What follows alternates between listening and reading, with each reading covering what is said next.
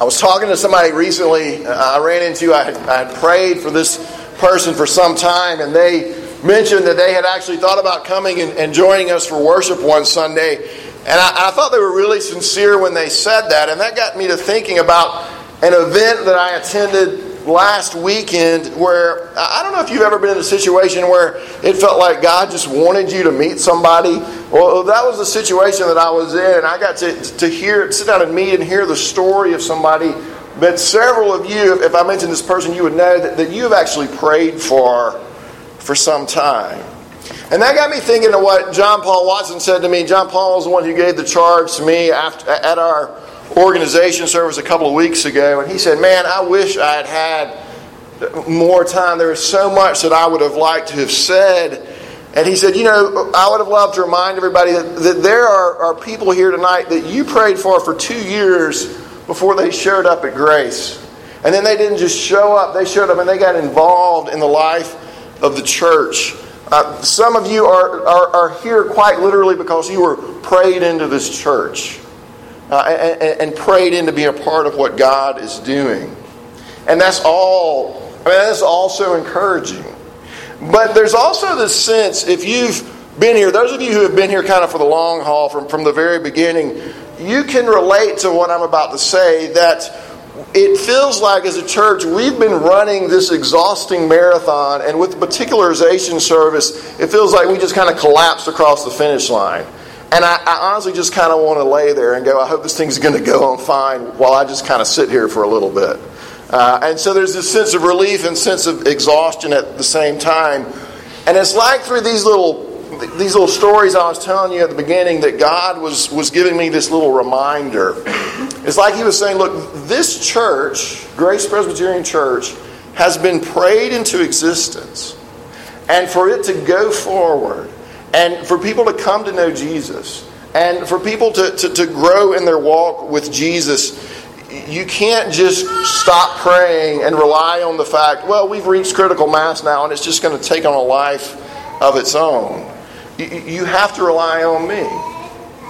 Pause, celebrate, catch your breath, plan, do all that stuff, but don't start relying on man when I'm the one that got you here. Don't start relying on man now when I'm the one who got you here. As one of my friends said many years ago, when it comes to ministry, prayer is the work. Prayer is the work. So this message this morning is kind of a little encouragement to me, but I hope it's an encouragement to you also to be people of prayer and to continue steadfastly in prayer. So Luke chapter 11, verses 1 through 13, this is God's Word.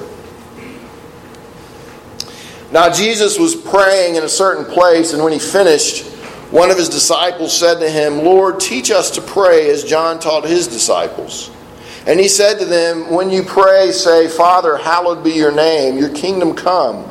Give us each day our daily bread, and forgive us our sins, for we ourselves forgive everyone who is indebted to us, and lead us not into temptation. And he said to them, which of you who has a friend will go to him at midnight and say to him, Friend, lend me 3 loaves, for a friend of mine has arrived on a journey, and I have nothing to set before him. And he will answer from within, Do not bother me, the door is now shut, and my children are with me in bed. I cannot get up and give you anything.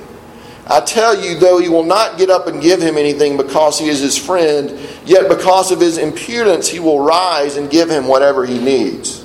And I tell you, ask and it will be given to you. Seek and you will find. Knock and it will be open to you. For everyone who asks receives, and the one who seeks finds, and to the one who knocks it will be opened. What father among you, if his son asks for a fish, will instead of a fish give him a serpent? Or if he asks for an egg, will give him a scorpion? If you then, who are evil, know how to give good gifts to your children, how much more will the Heavenly Father give the Holy Spirit to those who ask him? Let's pray together. Father, help us as we think about this teaching on prayer. I pray that this will not just be more information on prayer for us, but that you would actually use your word now to shape us into a people who pray. And we ask it in Jesus' name. Amen. So, we're going to talk about prayer. What I want to do is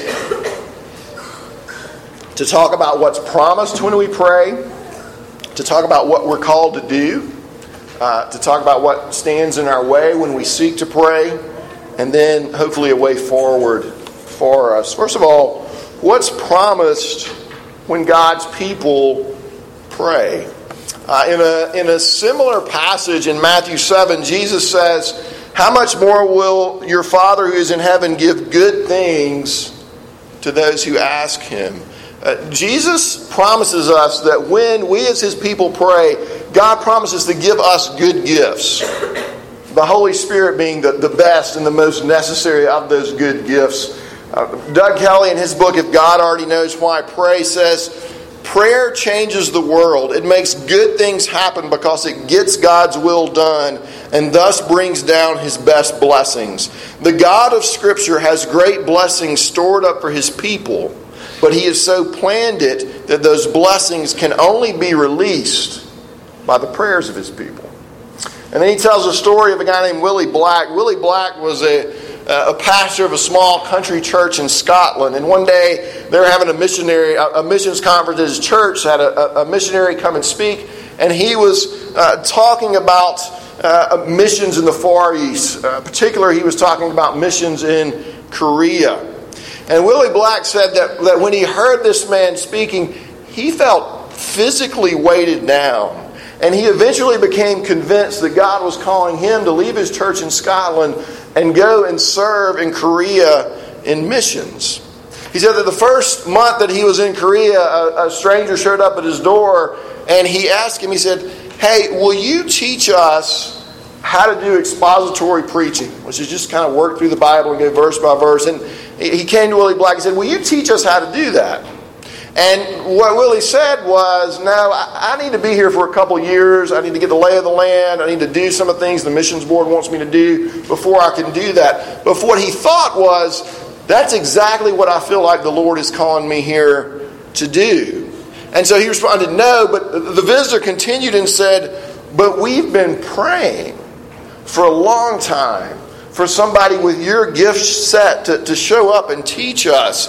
We started praying," and then he named the month they started praying, and it was the exact same month that Willie had been convinced that he needed to go to Korea and go in to missions.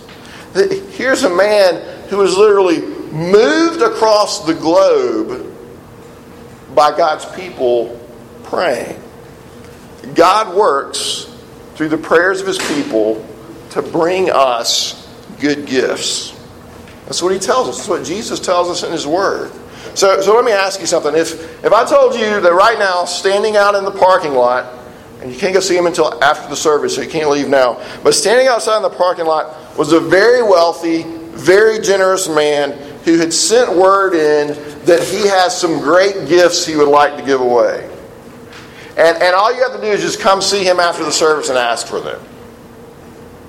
Would you take him up on that? Would you go at least see what he has? Would you go ask him? What Jesus is telling us is that the richest, the wisest, the most loving being in the universe tells you to come to Him and ask, and He will give you good gifts. God promises good gifts to His people when we ask. So secondly then, so we're promised. What are we called to do? Well, we're called to ask, right? But there's a little more to it than that. In the text, Jesus goes on to tell this story. He tells a story about a man who has a friend show up on his doorstep late at night asking for food. And he doesn't have any food to give him, so he goes to his neighbor's house to get some food for him to eat. He says, "Hey, give me some bread. My friend's showing up. I don't have anything to give him. The store's closed. Can you help me out here?" Now, if this happened at my house, my wife says I'm not a Christian until 10 o'clock in the morning. So I'm good from about 10 to 1, I think. And after that, I'm not sure. But if you showed up at my house in the middle of the night, banging on the door, and got the dogs barking, and the kids awake, and I would probably just let the dogs out on you, or I would say, just come back tomorrow. Then I would go back to muttering to my terrified wife in the bed. But in our text, these are one-room houses, and they've got kind of pads laid down, and it's just one big room, and everybody's laying next to each other, and they generally had kind of a bar across the door as a lock. And so they would knock on the door, and you would have to get up and disturb everybody and light a light and go to the door. And so the guy in our story basically says, go away, nobody's home, go to the next house. But finally, he gets up, and he goes and he gives the man what he wants. Why? Why does he finally get up? The text says it was because of his impudence. And that's not a word we use a lot. Some of our translations say it was because of his boldness or his persistence. So think of those kind of wrapped into one. You get the idea. He's got to have some bread. And he's willing to stand there and knock on the door all night long and look like a fool until this guy gets up and gives him some bread. All right, imagine if you or one of your loved ones, say someone had been affected by the president's immigration order, and I'm not trying to make any kind of political statement saying this. Let's just imagine that somebody's been affected by this, like your mother had been stuck outside of the country, and you were desperate to get help for her, and you knew that the president was appearing at a local event. And so because you were so desperate, you rushed through security, you broke into line, and you got on your knees before the president and said, please, can you do something about this to help my mother get back into the country? And they kicked you out, and you ran back in and did the same thing over again. And they kicked you out, and you ran back in and did the same thing over and over again. That's humiliating, that's embarrassing, that's persistent. That's what this text is getting at in this word, impudence. And the point being made is this. If this guy really didn't want to get up out of bed and go get his friend some bread, but because of the man's persistence, he finally got up and gave him what he needed, how much more will our Father who loves us answer our persistent prayers? To quote from Doug Kelly again, what kind of person will actually be enabled to pray down God's glory into this world, hallow His name among men, advance His kingdom, and get His will done in their particular circumstances or in the wider community? Jesus tells it is someone who will be utterly shameless and completely unembarrassed and thus keep on asking. And so Jesus says to ask, and to ask and we'll receive good gifts. But we've got to be persistent and continue to ask and continue to come to God and continue to make our requests known to Him. We've got to do from what from our perspective looks like we're bugging God. Like, hey. And Jesus is telling us that we're actually supposed to do that. That God wants us to do that. Now, why? Why does God work in this way? Three things, and the first is another quote from Dr. Kelly's book, and then a couple other ideas. Let me just read the quote first. He says, "It seems that we have a God who loves for us to become so desperate that at last we realize we have come to an end to ourselves and to our human resources. We have to discover that we simply can't handle everything by ourselves, that all our cleverness, all our talents, all our family or business connections, and all our education are totally insufficient. Sometimes only that sort of situation can make us desperate and determined enough to throw ourselves on His mercy and keep crying out. And it seems that our God is touched by that kind of desperation." It seems that our God is touched by that type of desperation. It can take a long time for you and I to give up on our ability to fix things. Like we're fixers. Like we can do this eventually. And to give up and to trust God. It can take a while for us to learn helplessness. Secondly, while we're praying, there's often spiritual warfare going on that we aren't aware of. Daniel chapter 10, I think, is a great example of this. In Daniel chapter 10, we're told that Daniel began to pray for the release of the Israelites from captivity. And in verse 12, an angel comes to Daniel and says this, "Since the first day you set your mind to gain understanding and to humble yourself before your God, your words were heard, and I have come in response to them. But the prince of the Persian kingdom, who is this evil demonic being, resisted me 21 days. Then Michael, one of the chief princes, came to help me." And notice what he's saying to Daniel. He's saying, I have come in response to your words. Why am I here? Because you prayed and because you kept praying. And while you were praying for those 21 days, there was a battle raging, and finally an answer came to your prayers. Do you think there might be any spiritual hindrances to us as a church going forward with our mission to reach and to equip? To us trying to proclaim the gospel in Spartanburg? To us seeing sin put to death in our own lives? At our organization service, I honestly got a little tickled at Steve Sorensen, one of the Mount Calvary elders, who was praying, because he kept praying, Satan is going to attack this church, and God, will you protect them? And Satan is attacked, and God protect. And I was like, Steve, you got Satan on the brain here, man. Was this the only thing you thought about to pray tonight? And he's a friend of mine, so I can say that. But you know what? He's right. He was right. Satan doesn't like what we're doing here. He's opposed to what we're doing here. He's opposed to a church that's trying to preach the gospel and be a refuge for sinners. And so we have to pray. And we have to pray realizing that there may be unseen spiritual hindrances to our prayers.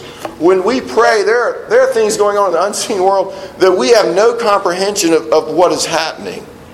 And if we stop praying, that battle's not won and our prayers aren't answered and the blessings won't come. And so if the gospel is going to bear fruit, whether it's in the city or in my life or in your life, in the lives of people in countries where there's very little gospel light, God's people have to enter into the battle, and we have to pray. A third reason for the delay often, why it's such a struggle, why you have to keep praying, is that God is doing things in you and me and in the world around us that quite simply take time.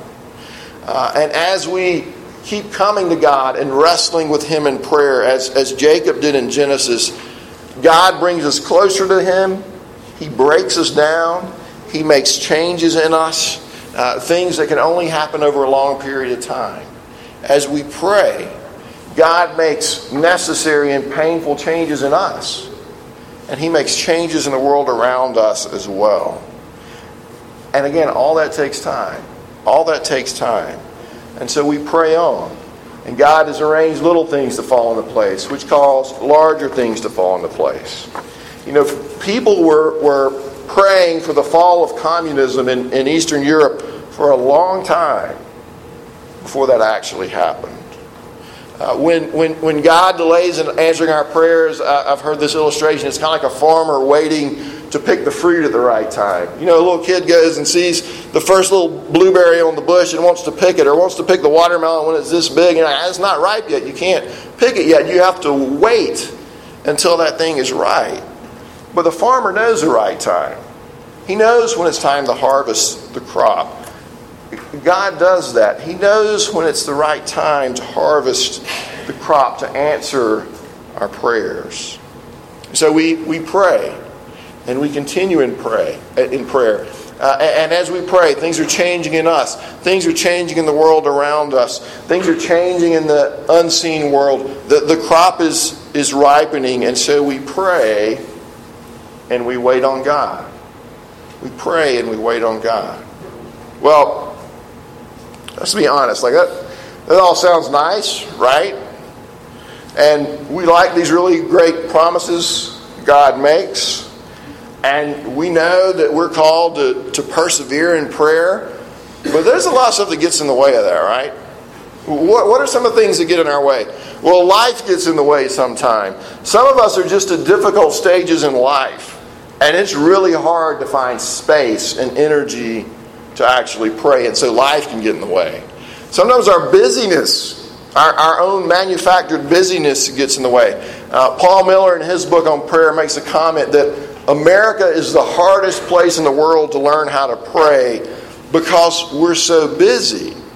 And when we slow down, we find it uncomfortable because we think we're supposed to be doing something. We're kind of driven by this idol of productivity. We're supposed to be busy. We need to get back to work, not just sit here praying. What is that really accomplishing? And so we work ourselves to exhaustion, and then when we finally can't go anymore, we veg out on 13 straight episodes of something on Netflix on the couch to recuperate. Right? Yes? All right? But in nowhere in that do we think about praying. We don't think of prayer as, hey, maybe this would be restorative. So our busyness gets in the way.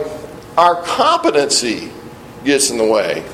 Miller goes on to say that some of the things we value in our culture are intellect and competency and wealth. And he says, because we can do life without God, praying seems nice but unnecessary. Like we can kind of do life until things get really hard without God. And so it seems nice, but it doesn't seem necessary. Money can do what prayer does, and it is quicker and less time consuming. Our trust in ourselves and our talents makes us structurally independent of God. We say, I got this. This is not really prayer worthy. I can handle this. Which means our own ability, our own competence gets in the way, and so we don't pray because we don't actually feel helpless. Miller tells a story. They have an autistic child named Kim, and she just always wakes up early. She'll wake up at 4:30 in the morning, and she starts pacing. And she paces really loudly. And she'll get up and she'll pace. And she'll turn on the light at the hall and pace. And they'll yell at her to go back to bed. And she'll go back to bed. And then 5 minutes later she gets up and she paces. And they have a 3-story house. And she's pacing on the 3rd floor. And Paul is on the 2nd floor trying to have his devotions. And Jill is on the 1st floor. And Jill can hear her pacing from the 3rd floor to the 1st floor. So she yells at Paul to yell at her to stop. And so it's just like this yelling thing going on early every morning. He said they talked to a neurologist and they gave her some medicine, and it just made her gain a lot of weight. So they stopped the medicine and went back to just yelling all the time. But he said this. He said he realized that they had prayed for her all of her life, but they never prayed with her or for her specifically about pacing. They hadn't prayed for that specific thing. And he thought, why have I never prayed specifically for this? And this is what he said, because I already knew the solution. Kim needs to stop pacing. I will tell her to stop pacing. In other words, I didn't feel helpless. I knew what to do. I call this the idiot approach to life. In other words, you idiot, if you would just stop. Right? That's all that needs to be done. You just need to stop. See, when we think we know what needs to be done and just can accomplish that through our words, we don't feel helpless. And if we don't feel helpless, if we think we can do life on our own, prayer just feels like one more religious obligation tacked on. Like I can really do this, and so I don't need to pray. But the preacher told me I was supposed to pray, and so okay, I guess I'll pray then. We don't pray because we don't see how helpless we really are. A fourth thing that gets in the way is our cynicism. All right, and we all wrestle with this. Is it really going to make any difference? Is it really going to make any difference? Does God really want what's best for me? I mean, I've prayed all these prayers in the past that He hasn't answered quite the way I wanted to, and my life still feels very broken. Does it really matter? Let me say, I can't do a whole thing about this right now, but let me say 3 quick things about this. Number one, let me kind of give you a straight shot of this, kind of like you're taking a straight shot of whiskey. We have to remember that He's God and He's not our genie in the bottle. And so He's in charge. And so we don't just get to... Our prayer is not simply directing Him in what He needs to do. He's working all things for our good, even though it may not feel like that right now. And we have to remember that. Okay, that's kind of the hard truth we have to think about sometimes. But God is also merciful. And He's given us in His mercy this whole book of prayers in the Psalms, which have these prayers where people are wrestling with the fact that God isn't answering their prayers. Like, God, where are you? Why are you standing so far off? Why don't you hear my prayers? Why aren't you doing anything for your people? And that's actually in the Bible. And so God put those in the Bible for us, and we ought to use those and pray those prayers of I don't understand. He has mercy, and He lets us pray that. Prayers like Psalms like Psalm 10, Psalm 13. You see people wrestling with the fact that God isn't answering their prayers. And the third thing about our antidote to our cynicism, you don't have to remember, He loves you. He loves you. He isn't answering your prayer right now. And I don't know why He isn't answering your prayer right now, but He loves you, and He's shown how much He loves you at the cross. And you have to go back to that. Life gets in the way. Busyness gets in the way. My competence gets in the way. My cynicism gets in the way. And look, I could encourage you, if you're busy and you got 18 kids running around screaming at you all the time, you could pull a Susanna Wesley who had 10 kids and would pull her apron up over her head and say, I got to leave Mom alone right now. I am praying. All right? And that would be somewhat helpful to do. Or I could say, hey, just watch 8 episodes of whatever you're watching on Netflix. And those last 2, spend that time praying. And, that might be helpful on some level. But I think there's something more fundamental going on when we are not praying. And I think if you can get what I'm about to say, it'll help you move forward in prayer. I've been reading this book about John Owen, who was one of the English Puritans. And this quote just really jumped off the page in me. They said, for Owen, communion with the triune God was at the very center of the Christian sanctification and growth in holiness.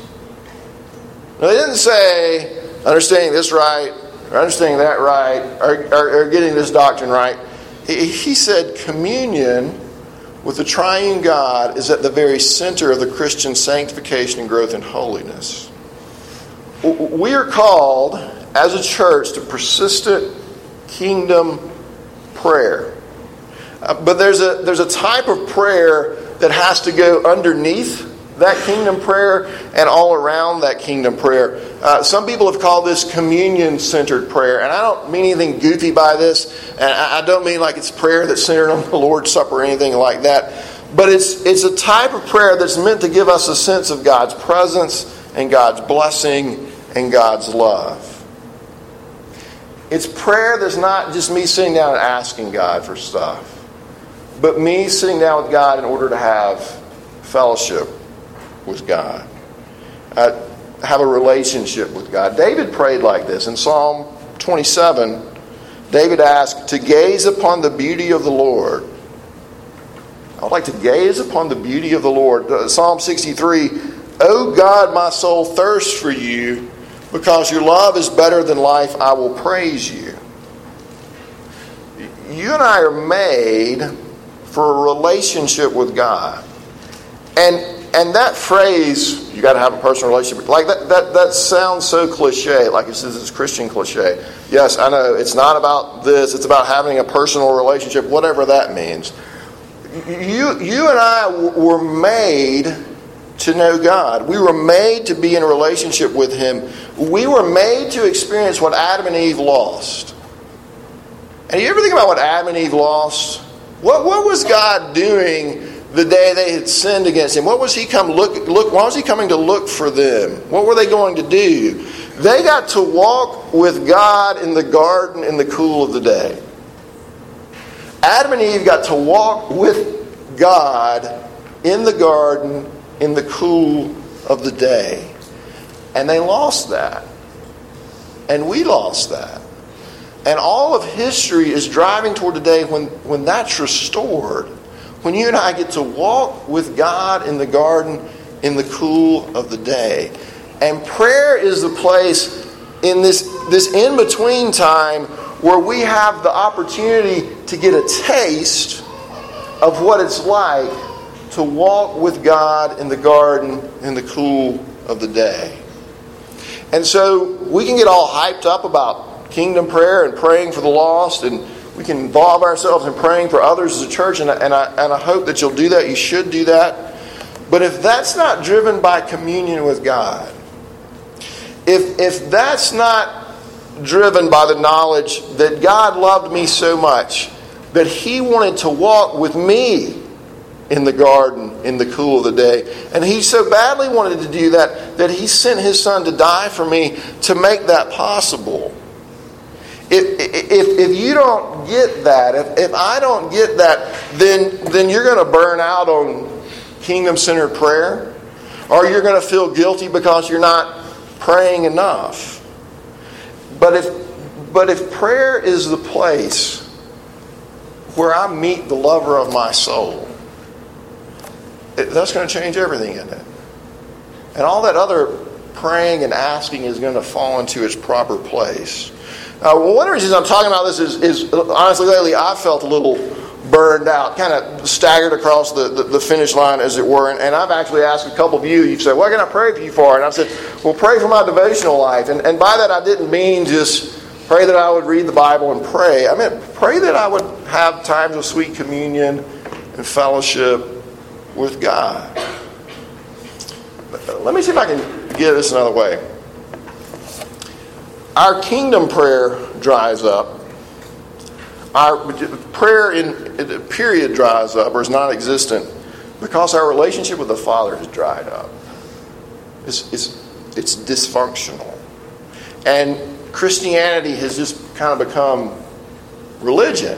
And it's just stuff I'm supposed to do and I've always done. And there's no relationship in it.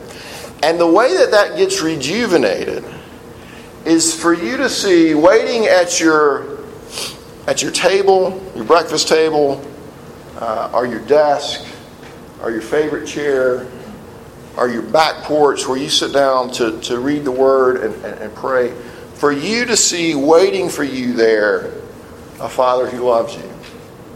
Like not waiting a chore for you to do, but for you to see waiting for you there a Father who loves you and wants to spend time with you and wants to remind you how much He loves you. I heard the story a week or two ago about a guy named Dennis Rapp,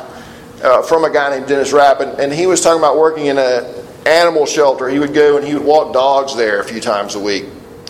And there was a dog in the animal shelter named Lake. And they had named Lake because they found him by a lake. It was a very creative name. But Lake kind of had issues. And he especially had issues with men. And anytime men got close to him, he would basically try to attack them. And so it's hard to get adopted from the animal shelter when you try to bite everybody that comes in. And so Lake was about 2 when he came in. He stayed there a year and a half. And nobody would take Lake. And so finally Dennis Rapp, he starts trying to reach out to Lake. And he's angry at him at first, but he would give him treats. He would walk him. He built a relationship with Lake until finally he took Lake home. And he said there's a big board at the animal shelter with the name of whatever dog is going home that day. And Lake's name was up there. And everybody, when they walked by and saw that Lake finally had somebody who was going to adopt him and take care of him, that everybody would just kind of break down crying like somebody's taking Lake home. And then when he left, he went outside and he put Lake in the car. And he said everybody was taking pictures and celebrating that Lake was finally getting a home. And he put Lake in the back of the car and he said, I swear that dog was smiling as he sat in the back of my car. When I pick up the Bible and read it, I'm reminded that I'm Lake. That I'm Lake. That I've sinned. That I've been sinned against. That I've responded angrily to being sinned against. And yet God has come after me. And God has wooed me. And God has welcomed me. And God has forgiven me. And God continues to forgive me. And God has brought me home and brought me into His family. And the angels in heaven celebrated the day that God brought me home. They were putting pictures on Angel Instagram, all right? Angelgram, whatever you want to call it. They They were excited and celebrating the day that God brought me home. When you and I sit down and we see that, when we get that, if I can meditate on that and allow my heart to be warmed by that, I'll begin to respond in praise. I'll begin to respond in thanksgiving. It will just come out of me. I'll start to pray because I know the love of the Father. Because I sense the love of the Father. And I'll begin praying that you would know the love of the Father as well. But not just know, but to experience the love of the Father. I'll pray that others would have that same sense of the love and the presence of God that I have. But I've got to have that first. Let me pray. Father, I do pray that we as a congregation would be encouraged to pray big, kingdom-centered prayers. That we would be encouraged to pray persistently for people to come to know you. That we would be encouraged to pray persistently for those things in our lives that we need, jobs, food, health issues. That we would continue to come to you and bug you because you told us to come to you and bug you. But Father, I pray also in the midst of that would not just be a dry academic exercise, or that we would not treat you like a big genie in the sky, but that we would actually see how much you love us, and that we would begin to grasp what it means to have communion with you, and that we would not just think of sitting down to pray and read our Bible as this Christian duty that we're supposed to do, but that we would actually see that as a time of personal worship and a time for relationship and a time for you to speak to us and tell us how much we're loved and welcomed and cherished in Christ. Father, I pray that for each person here, that we would see that and know that and sense that, and that it would be sweet to us. And I pray it in Jesus' name. Amen.